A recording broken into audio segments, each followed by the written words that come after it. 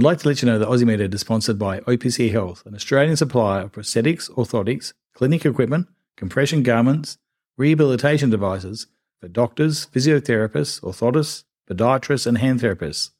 If you'd like to know what OPC Health offers, visit opchealth.com.au and view their range online. All of us will be exposed to a public hospital at some stage in their lives, either as a doctor or an allied health professional working there, or visiting a patient, or as a patient themselves. What goes into making up a public hospital? What are the different components of it? How do they work? Why are they so complicated? Well, today we're going to find out a little bit more about it. And it's good timing as it's the start of the new junior doctors' rotations attachments. So they'll be able to understand more about the public hospital system. Good day and welcome to Aussie MedEd, the Australian Medical Education Podcast. Program born during COVID times to emulate that general chit-chat and banter around the hospital with the idea of educating the medical student and GP alike. I'm Gavin Nyman, an orthopaedic surgeon based in Adelaide, and it's my pleasure to bring Aussie MedEd to you. And today we're lucky enough to be joined by Professor Gerry O'Callaghan. He holds the position of Executive Director of Medical Services at the Central Adelaide Local Healthcare Network. He's also the Clinical Professor of School of Public Health at the University of Adelaide and has adjunct professor position at the University of South Australia. He completed his degree in Dublin in Ireland and holds a postgraduate fellowship in anaesthesia and intensive care in medicine in Ireland, Australia and the United Kingdom. He's going to talk to us about how a public hospital works, the different divisions of it, and what goes into making up a public hospital so we can get a better understanding of it. I'd like to start by acknowledging the traditional owners of the land on which this podcast has been produced, the Kaurna people, and pay my respect to the elders both past, present and emerging. Well, I'd like to welcome Gerry O'Callaghan, the Executive Director of Medical Services at the Central Adelaide Local Healthcare Network. Welcome, Gerry. Thank you, Gavin. It's very kind of you to have me. It's great having you on board. What makes up a hospital is really quite important. In fact, I don't think I've really understood it. So thank you very much for coming on to explain to what actually are the different divisions and the different aspects of a public hospital. Yeah, so a public hospital or a health network is really like an iceberg. And the doctors and the medical staff in the hospital are like the tip of that iceberg. And underneath that is a huge infrastructure to allow the clinical staff, medicine, nursing, allied health, and other clinical disciplines to deliver clinical services to the community. But there's a huge range of financial, corporate, and other forms of infrastructure that are necessary to support that clinical care delivery. Looking at the actual structure of our hospital, the Central Adelaide Local Healthcare Network, made up by my particular one, Queen Elizabeth Hospital, there's such a huge division. And I look at it and I'm thinking when I'm working, you know, as an orthopaedic surgeon, most orthopods, we like to think we're pretty important. And we think, why isn't there as much attention put towards orthopaedics? And then you look at the makeup of the whole hospital and what goes into it, and you go, no wonder. It's amazing you're actually able to manage it at all. It's like a huge city within a city. So there's so many different aspects to it. How would you divide the public hospital into the different aspects that make up that infrastructure behind the tip of the iceberg? Well, look, that's a great question. And of course, you know, orthopedic surgeons are very important. And certainly if you're a consumer who needs a hip replacement or you've got a broken bone, well, then you are the most important people in the hospital. So in a way, all the services that we provide are extremely important, given varied needs of our community and our consumers. It's also useful to reflect on the fact that local hospital networks, or districts as they're called in some parts of the country, have to run a really very wide variety of services. When you think about that, you begin to understand the nature of the infrastructure that needs to sit behind that, because we're running services as varied as outpatients, integrated care or ambulatory care pathways, to inpatients, to rehabilitation, to day chemotherapy or day dialysis services. So there's such a huge range of services provided by such a wide variety of people that it is necessary to have a complex organizational infrastructure to support that, so that those services can be delivered safely, efficiently, and in a timely way for members of the community. So in our particular hospital, we have a range of clinical programs. Prior to that, we had divisions or directorates. Previously, we had medicine, surgery, critical care, and mental health. And now we have a range of clinical programs that really reflect the needs of consumers and really also reflect, if you like, a commonality of purpose of a particular group of clinicians. So rather than being a site-based organizational structure, as you might have in other districts, we have a clinical program structure, which is about saying, well, all of the clinical programs, departments and units that are involved in, say, neurosurgery, rehab, stroke, neurology, all of those clinicians are in the same clinical program. And the intent of that is to align business support services, the corporate and clinical governance and other support functions, to align those functions to the clinical service in order that we can support the clinicians in the best possible way. And what makes up those clinical programs? What are the actual, and this is really the clinical aspect of the hospital background, which you're the director of. But what are the different areas of the clinical programs that make up the different areas of our public hospital? In our case, we have a local health network and we have a number of different sites, such as the Queen Elizabeth Hospital, the Royal Adelaide Hospital, Glenside, Hampstead. We have rehabilitation services on site at the reactivated Repat Hospital in Doe Park. And we also run a series of statewide services. SA Pharmacy, South Australian Medical Imaging, and SA Pathology are run from Central Adelaide Local Health Network. And then we run other statewide services like Breast Screen, Donate Life, and Prison Health. So in those sites, Jerry, there's different areas that are divided up into surgery and medical areas. But what are the other areas of the actual programs that actually make up the public hospital sites? Well, in addition to surgery and specialized medicine, we also have neurosciences, cancer, which includes hematology. We have critical care and perioperative clinical program, which supports the delivery internally of those critical support services to surgeons and other proceduralists, as well as intensive care. We have what we call acute and urgent care, which is general medicine, geriatrics, and emergency medicine. So that's the way our organization has chosen to divide the different clinical functions of our clinical services. So the various different units or departments are aggregated together in a way which makes sense for our organization. So those departments can collaborate on work that they share or work where the patient journey moves that patient through those particular departments for the treatment of their condition, either acutely or chronically. And in those individual departments or programs, there's obviously you're the head of the medical services, but there's also nursing and allied health and support staff as well. And I believe there'd be people being in charge of those units as well. So it's like a horizontal and a vertical division of these different groups, I believe. Yeah, that's a good way to think about it. So each of those clinical programs has got a clinical program director, who's the person who oversees, if you like, the business and corporate functions of that clinical program. They have a medical lead or a medical director. They also have a nursing and allied health director and a very senior pharmacy director who's aligned to that part of the organization. And then that clinical program can deliver services across different sites. They're not site specific. Each of the medical directors reports directly to the CEO. Obviously, I have a relationship with the medical leads or the medical directors where we meet regularly and discuss clinical problems, issues and challenges as they relate specifically to the profession of medicine. It's really interesting when you talk about these programs because there's so many different subdivisions that go into it. For instance, we're in the group of surgery at the Central Adelaide Local Healthcare Network, but orthopaedics is only in Surgery 1, of which there's 3 different surgical divisions. And Surgery 1 consists of oral maxillary facial surgery, plastic surgery, ENT, spinal unit, as well as dermatology and the burns unit. So when you consider all the other subdivisions that make up our Central Adelaide Local Healthcare Network, there's a large number of people and large groups of different divisions of medicine and surgery that go into the actual hospital itself.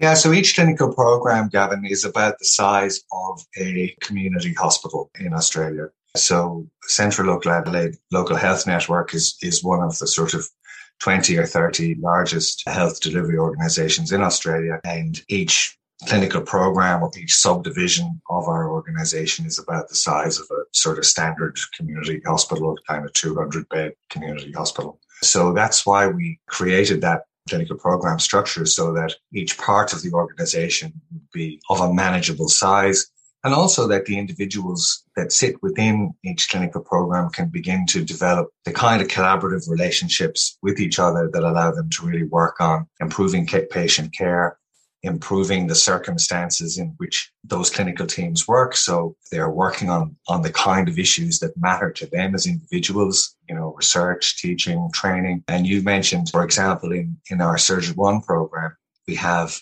ENT, plastics, maxillofacial surgery, craniofacial.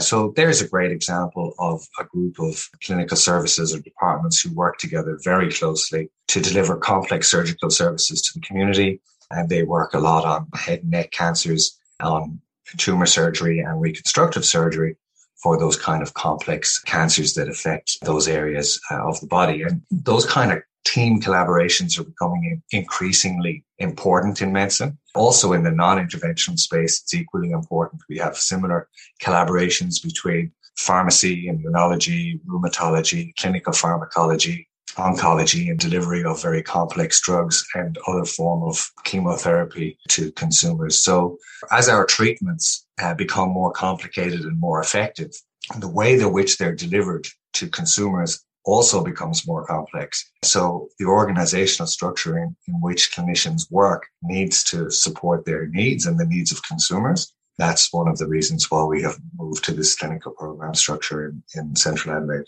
On top of all this as well, there's also, both of us are involved with the University of Adelaide, and you've got 2 university appointments. How does the university structure fit into the running of a public hospital, and how, I mean, I'd like to think of it as a symbiotic relationship and they help each other out. How do they actually work together, and how is that important for both areas?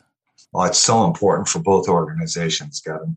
And I'm glad you asked me this question, because the university obviously is really important in terms of providing the expertise in teaching, training, in assessment of efficacy of knowledge transition, providing the opportunity to collaborate with other scientific disciplines outside of health, such as engineering, mathematics. So the university has tremendous depth in these areas and also in research and research methodology.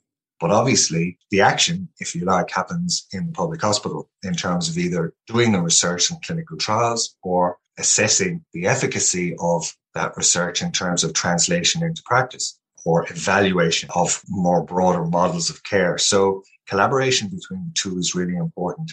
The way it works is, at least for the discipline of medicine, you have largely 2 groups of people. You have people for whom being a clinical academic is a job. They work for the university and spend time, if you like, in clinical care, working in our organization. I describe those individuals as for whom being a professor is their main job. Then we have people who are clinical title holders who may be very, very accomplished researchers. But for those people, their main job is looking after patients. Doing research may be a really important part of that, but they work for the Central Adelaide Local Health Network and have their work, if you like, and their collaborative work and their achievements recognized by the university by having a clinical title holder position within the university. And that is an ongoing relationship. Within the School of Medicine or within the Faculty of Health Sciences in the university, you also have discipline leads. And those are the individuals, if you like, who represent the university in ongoing conversations and discussions with the health network around, how we allocate resources, how we begin to focus on particular areas, what improvements can be made in relation to research translation. So it is really an ongoing relationship. And we've been very excited by the establishment of the Adelaide Health Innovation Precinct, which is a formal collaborative network between SAMRI, the South Australian Medical Research Institute, and the University of Adelaide and the University of South Australia, I understand, are going to join that shortly. And then that also the Central Adelaide Local Health Network and the Women's and Children's Health Network are all getting together to facilitating the clinical researchers that work across the precinct, but really creating a very deliberate, progressive structure in order to formally support that research. Looking at the whole program, thinking about it in preparation for today, I conceptualise it as a virtual city within a city, but also obviously in South Australia, we're lucky enough to almost have a physical city now within the city as well. What sort of numbers of people make up work either through the medical division of the universities or through the hospitals themselves and the public hospital situation and their outreach? What sort of numbers of people are employed or directly involved in it? Yeah, that's a great question. And to be completely honest, it's often harder to answer that question than you might think, because obviously it's such a big organization. People move in and out, and we have a significant number of learners in our organization who are trainees, training to become medical specialists. We also have significant numbers of nursing students, allied health, pharmacy, and so forth within the organization. Broadly speaking, Central Adelaide Local Health Network has about approximately 16,000 employees. And of those, approximately 2,000 individuals are doctors. And that's about 900 junior doctors of various different descriptions. Some of them are fellows, some of them are advanced trainees, some pre-vocational trainees, interns, and then the remainder are specialists who can be either staff specialists or visiting medical officers. It's a large number. What sort of percentage of South Australian budget goes towards supplying just the Central Adelaide Local Healthcare Network? It's roughly between 50 and 60% of the public hospital budget in South Australia is delivered through the Central Adelaide Local Health Network. It sort of depends on how you count it, but it is a significant amount of it. The important thing, I guess, to understand is that activity, if you like, is commissioned by the health department. So the health department buys activity from the local health networks in order to deliver services to the community. So if you take a step back, when we talk about health planning, meeting the needs of the community starts by understanding population health and understanding the population of South Australia and then what services that population is going to need over time. And then given the different structures that sit within our state, we have obviously the different local health networks such as the Northern and Southern Local Health Networks and the Children's Local Health Network. And then obviously CALAN includes statewide services. So the Department of Health and Wellbeing oversees the delivery of health services to the community and then commissions, if you like, that activity from the local health networks. And that's the way that process begins. And it changes from year to year with, if you like, a self-monitoring, evolving conversation with the department, monitoring the services we provide, monitoring the value, if you like, the community gets from the services that are commissioned and paid for by government. That's a fairly large undertaking.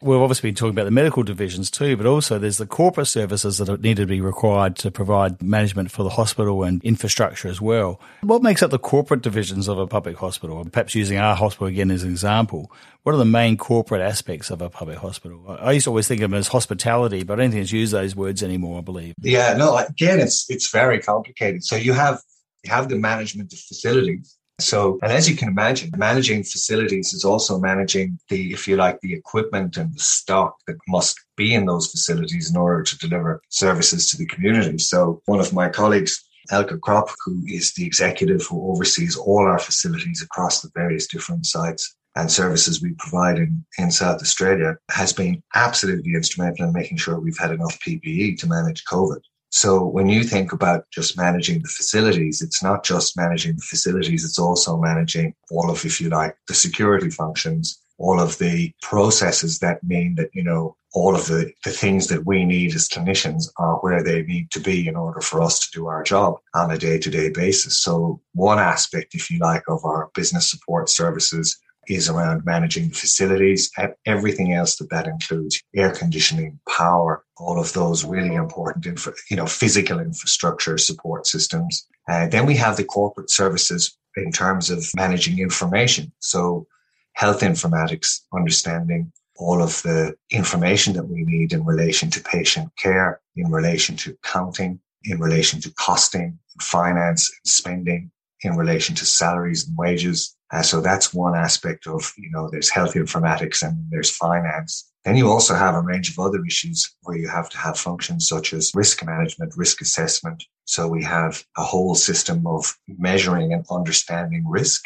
It might be useful to reflect at this point that the health network has a governing board. So what oversees our health network is a governing board which has a chairman and a number of members who are experts in various different aspects of, if you like, clinical governance, corporate governance, and represent, if you like, the interests of the community to make sure that our organization is delivering care to the standard which meets the expectations of community, the expectations of government within the contractual arrangements which have been agreed, and also the broader policy and legislative settings in which healthcare organizations exist in Australia, remembering that approximately 45% of funding for public hospitals comes from the Commonwealth Government and 55% from state government.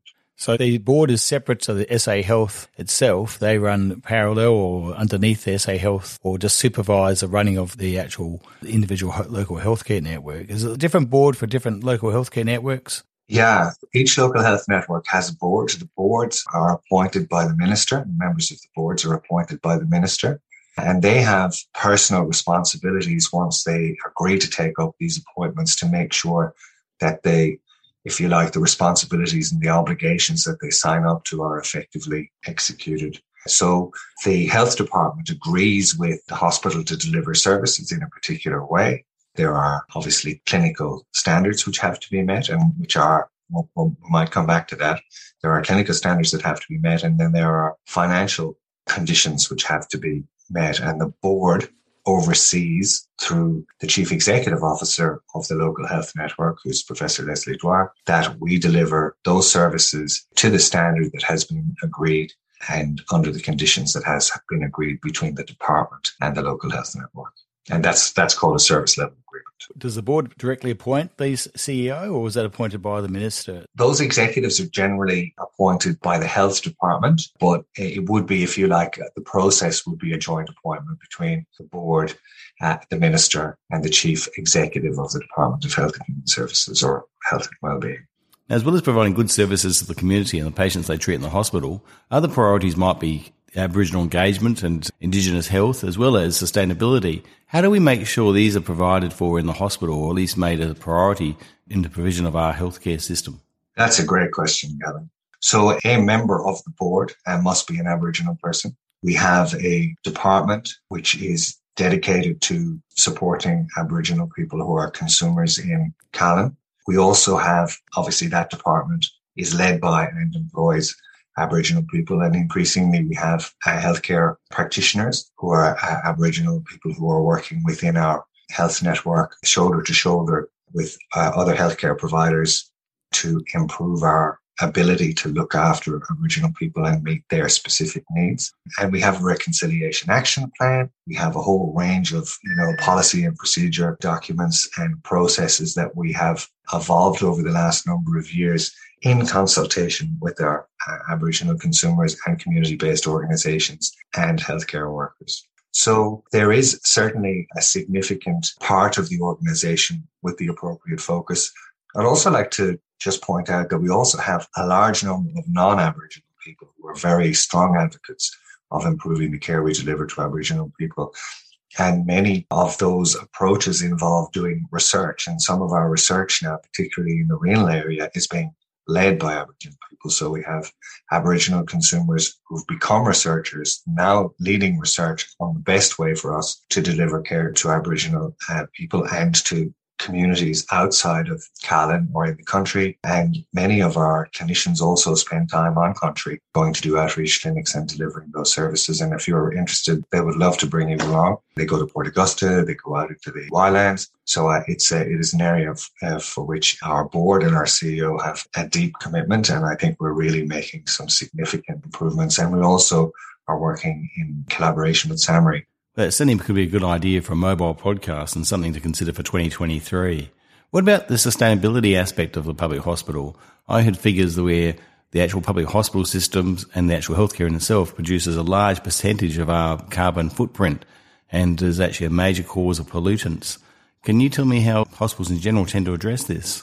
That's an area which is clearly extremely important to everyone, but particularly to our younger generation of clinicians across the different disciplines. And they're making it clear that, they want to work in an organization which has a focus on sustainability. There's a huge amount of waste that comes from health. And Elke Kropp, who's our executive director, who deals with all of our facility management and organizational issues in that regard with respect to infrastructure, is really interested in doing work in this space. It not only relates to the waste that comes from packaging, the power utilization in relation to the way we run services. It also comes from the investigations that we do and from the treatments that we choose. So individual clinicians can begin to understand how, if we manage, if you like, our practice in a way which has some regard for sustainability, there are changes that we can make, all of us can make to our individual practice. It might be simple as using one less syringe when you're, in my case, I'm an intensive care specialist when I'm putting in a central line, or, using fewer needles or whatever it might be, because each of one of those is associated with packaging. But it's also to do with interventions such as CT scans, MRI scans. All of those have got a carbon cost. So it is an area, I think, where we will have future discussions, but the leadership will come from the next generation. I'd like to let you know that Aussie MedEd is supported by HealthShare. HealthShare is a digital health company that provides solutions for patients, GPs and specialists across Australia. Two of HealthShare products are Better Consult, a pre-consultation questionnaire that allows GPs to know a patient's agenda before the consult begins, as well as HealthShare's Specialist Referrals Directory, a specialist and allied health directory, helping GPs find the right specialist. Well, that leads me into my next question. How do the interns and junior doctors fit into the public hospital network? What's actually involved in those doctors starting off training and getting finishing their medical degree and starting as an intern, and how are they supported throughout the whole process? That's also a really important question, particularly for our listeners. So that process starts before medical students become doctors, before they qualify with the transition to internship year. And the term supervisors and the year supervisors in the School of Medicine are very involved in that, as is the Dean of Medicine. And in Central Adelaide, we have a medical lead for postgraduate medical education, who's Professor Jo Thomas. She oversees the various different directors and supervisors of clinical training and also manages the relationship we have with SAMET, who accredit all the various different rotations for education and training of junior doctors. Broadly, there are three groups. There are interns, pre-vocational trainees, and then once trainees are selected and accepted into various different clinical training programs, they become advanced trainees. And then we have a number of people who work in service registrar positions across the organization, but largely they're very aligned to specific departments and to the processes which apply to that particular discipline. So you would obviously understand that very well in relation to orthopedics. So all of the interns have a director of clinical training. They also have a medical education officer who's someone with expertise in education and in the clinical workplace and processes. And they have a very structured training program.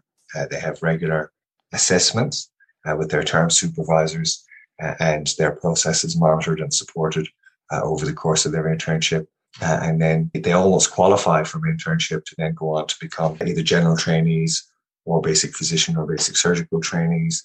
And then they're allocated into accredited training rotations for the next part of their journey before moving into advanced training roles in various different disciplines, such as emergency medicine, intensive care, anesthesia, radiology, whatever it might be. And then at the end of those processes, or those training periods, people have an exit exam.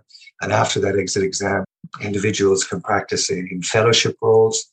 And often people go overseas for those fellowship roles. People come from other places to us for various different fellowship roles in a range of different disciplines to learn more advanced skills and practices with a degree of sub-specialization at that point. Is that a reasonable overview? Yeah, it's a very good summary of it all. And the actual support, the training or in the service they get when they start in a public hospital, where obviously every hospital will vary. I presume nowadays it's quite structured and really you get a lot of support in actually starting the process as well. There's always support available for them along the process. Is that correct? Yeah, I would like to acknowledge really all the, clinicians in our network for whom education is such a core value and the level of commitment to education in our hospitals and services is very high. So people are not necessarily paid or given time to do that. They may have non-clinical time that they choose to allocate to being a term supervisor.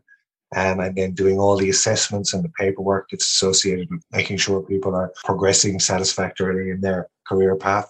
There's also a lot of mentoring of trainee doctors involved in that process. And obviously, it's a really long relationship. I mean, you would know from your long-term commitment to education and training and working in the public system that you will see people who will be an intern and then an RMO and then a registrar and then a fellow in your service over a period of, 6, 7, 8 years. So it is really a very strong tradition in medicine and in our organization to making sure people progress and become specialists, mainly, and other people become primary care specialists in the community. But I think the support people get during that journey is very significant.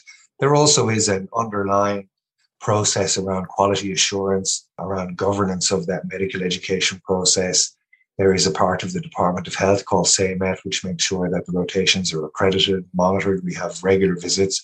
And then similarly, we have regular visits from the various different colleges who come to make sure that our organization is meeting the standards that are expected by the colleges.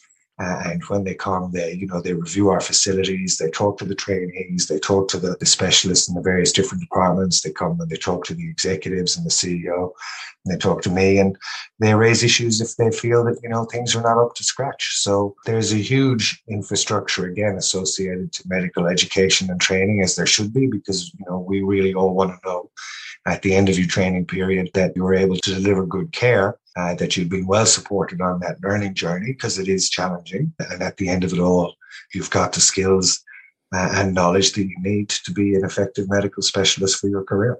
Yeah, I've certainly been part of the accreditation committee for the AOA, Orthopaedic Association, in the past. And I do know, and I presume all the colleges and other areas are the same. It's all about supporting those junior doctors coming through and making sure they've got the support and facilities to actually be able to learn as well as progress, and also therefore provide services in a good fashion as well. Yeah, and that's not something that occurs in isolation. I mean, all the disciplines, nursing, allied health, pharmacy, contribute significantly to medical education.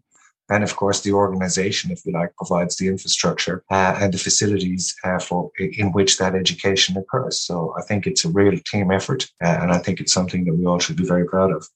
Now, I know how busy you are as an Executive Director of Medical Services, as well as an intensivist working in quite a busy schedule.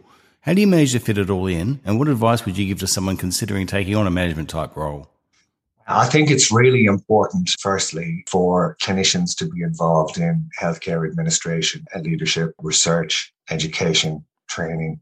These are really core activities in the way the services are delivered to the community. And if we are not delivering services in the right way to our consumers, then inevitably clinicians become dissatisfied and become frustrated. So for that reason, I got involved in medical administration, particularly around the time we were changing the shape and function of our organization to make it more suitable for our consumers, and also to provide a better employment experience for our clinicians, which is really important. I mean, I view my customers as being all of the doctors that work in Callan, and their customers are the consumers and patients who come to Callan for care.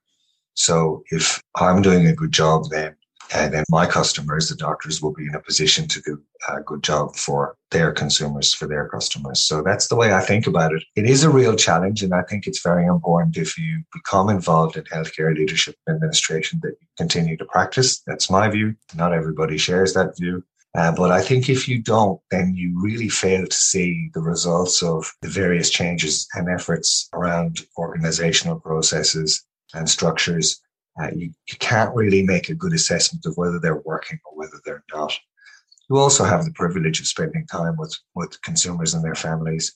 And that obviously is core business for any clinician. And that really keeps you focused on what's important. It keeps you aware of what your values should be and how your values should reflect those of your consumers in the community. And it also allows you the privilege of spending time with other clinicians and other disciplines. And certainly you'll find out what's really going on from, the nurses and allied health practitioners and medical students and interns. I mean, they really know what's happening in the organization. So I think it's very important that leaders get to spend time delivering care. Well, that's fantastic to hear that. Yeah, I always tell the medical students, I think we're very lucky in medicine that our biggest reward is the satisfaction of seeing a patient do well, or the enjoyment of working in an environment where there's lots of other different people working with you, so you can actually get exposure to different areas of life, different jobs. So I think certainly it's fantastic you put your time and effort into doing this leadership position. And look, I really thank you very much for coming along to explain the public hospital system to us. Is there any other thoughts you've had before we finish up? No, just to say that I think it's a privilege for me to be in my current position, to work with so many different clinicians from different disciplines right across the organization. And I've learned so much, as you mentioned, that you have yourself from doing podcasts with various different specialists and experts who have, different areas of expertise. I guess I would just like to reflect that I think we are very lucky in Australia to have a very well-resourced and effective public health system. We are going through a tough period right now following COVID with a lot of unplanned care. And I think it's really important that we not only allocate time and effort to learning about our individual disciplines, orthopedics, intensive care, infectious diseases, but also we learn more about, how to be operationally effective, what kind of systems and processes are helpful to all of us if we begin to learn about how an organization will work most effectively, how to work in teams, how we develop more effective non-technical skills around communication and situational awareness, and how we develop into leaders. So I think spending some time developing those kind of skills will really equip people for a more satisfying career and will help them become more effective doctors. Well, thank you very much. And thank you very much, Professor Gerry O'Callaghan. Thank you very much for giving up your time and explaining how the public hospital system works, and all the best for the new year. Thanks very much, Gavin. I hope you have a really good holiday period. Thank you. Same to you. I'd like to thank you very much for listening to our podcast. I'd like to remind you that the information provided today is just for general medical advice and does not pertain to one particular medical condition or one way of treating a particular condition. If you have any concerns about information raised today, please do not hesitate to contact your general practitioner for further information. We hope you've enjoyed the podcast, and please don't hesitate to give us a like or tell your friends about it or give us a positive review. We look forward to presenting another podcast to you in the near future on a different topic. Until then, stay safe. Thank you very much.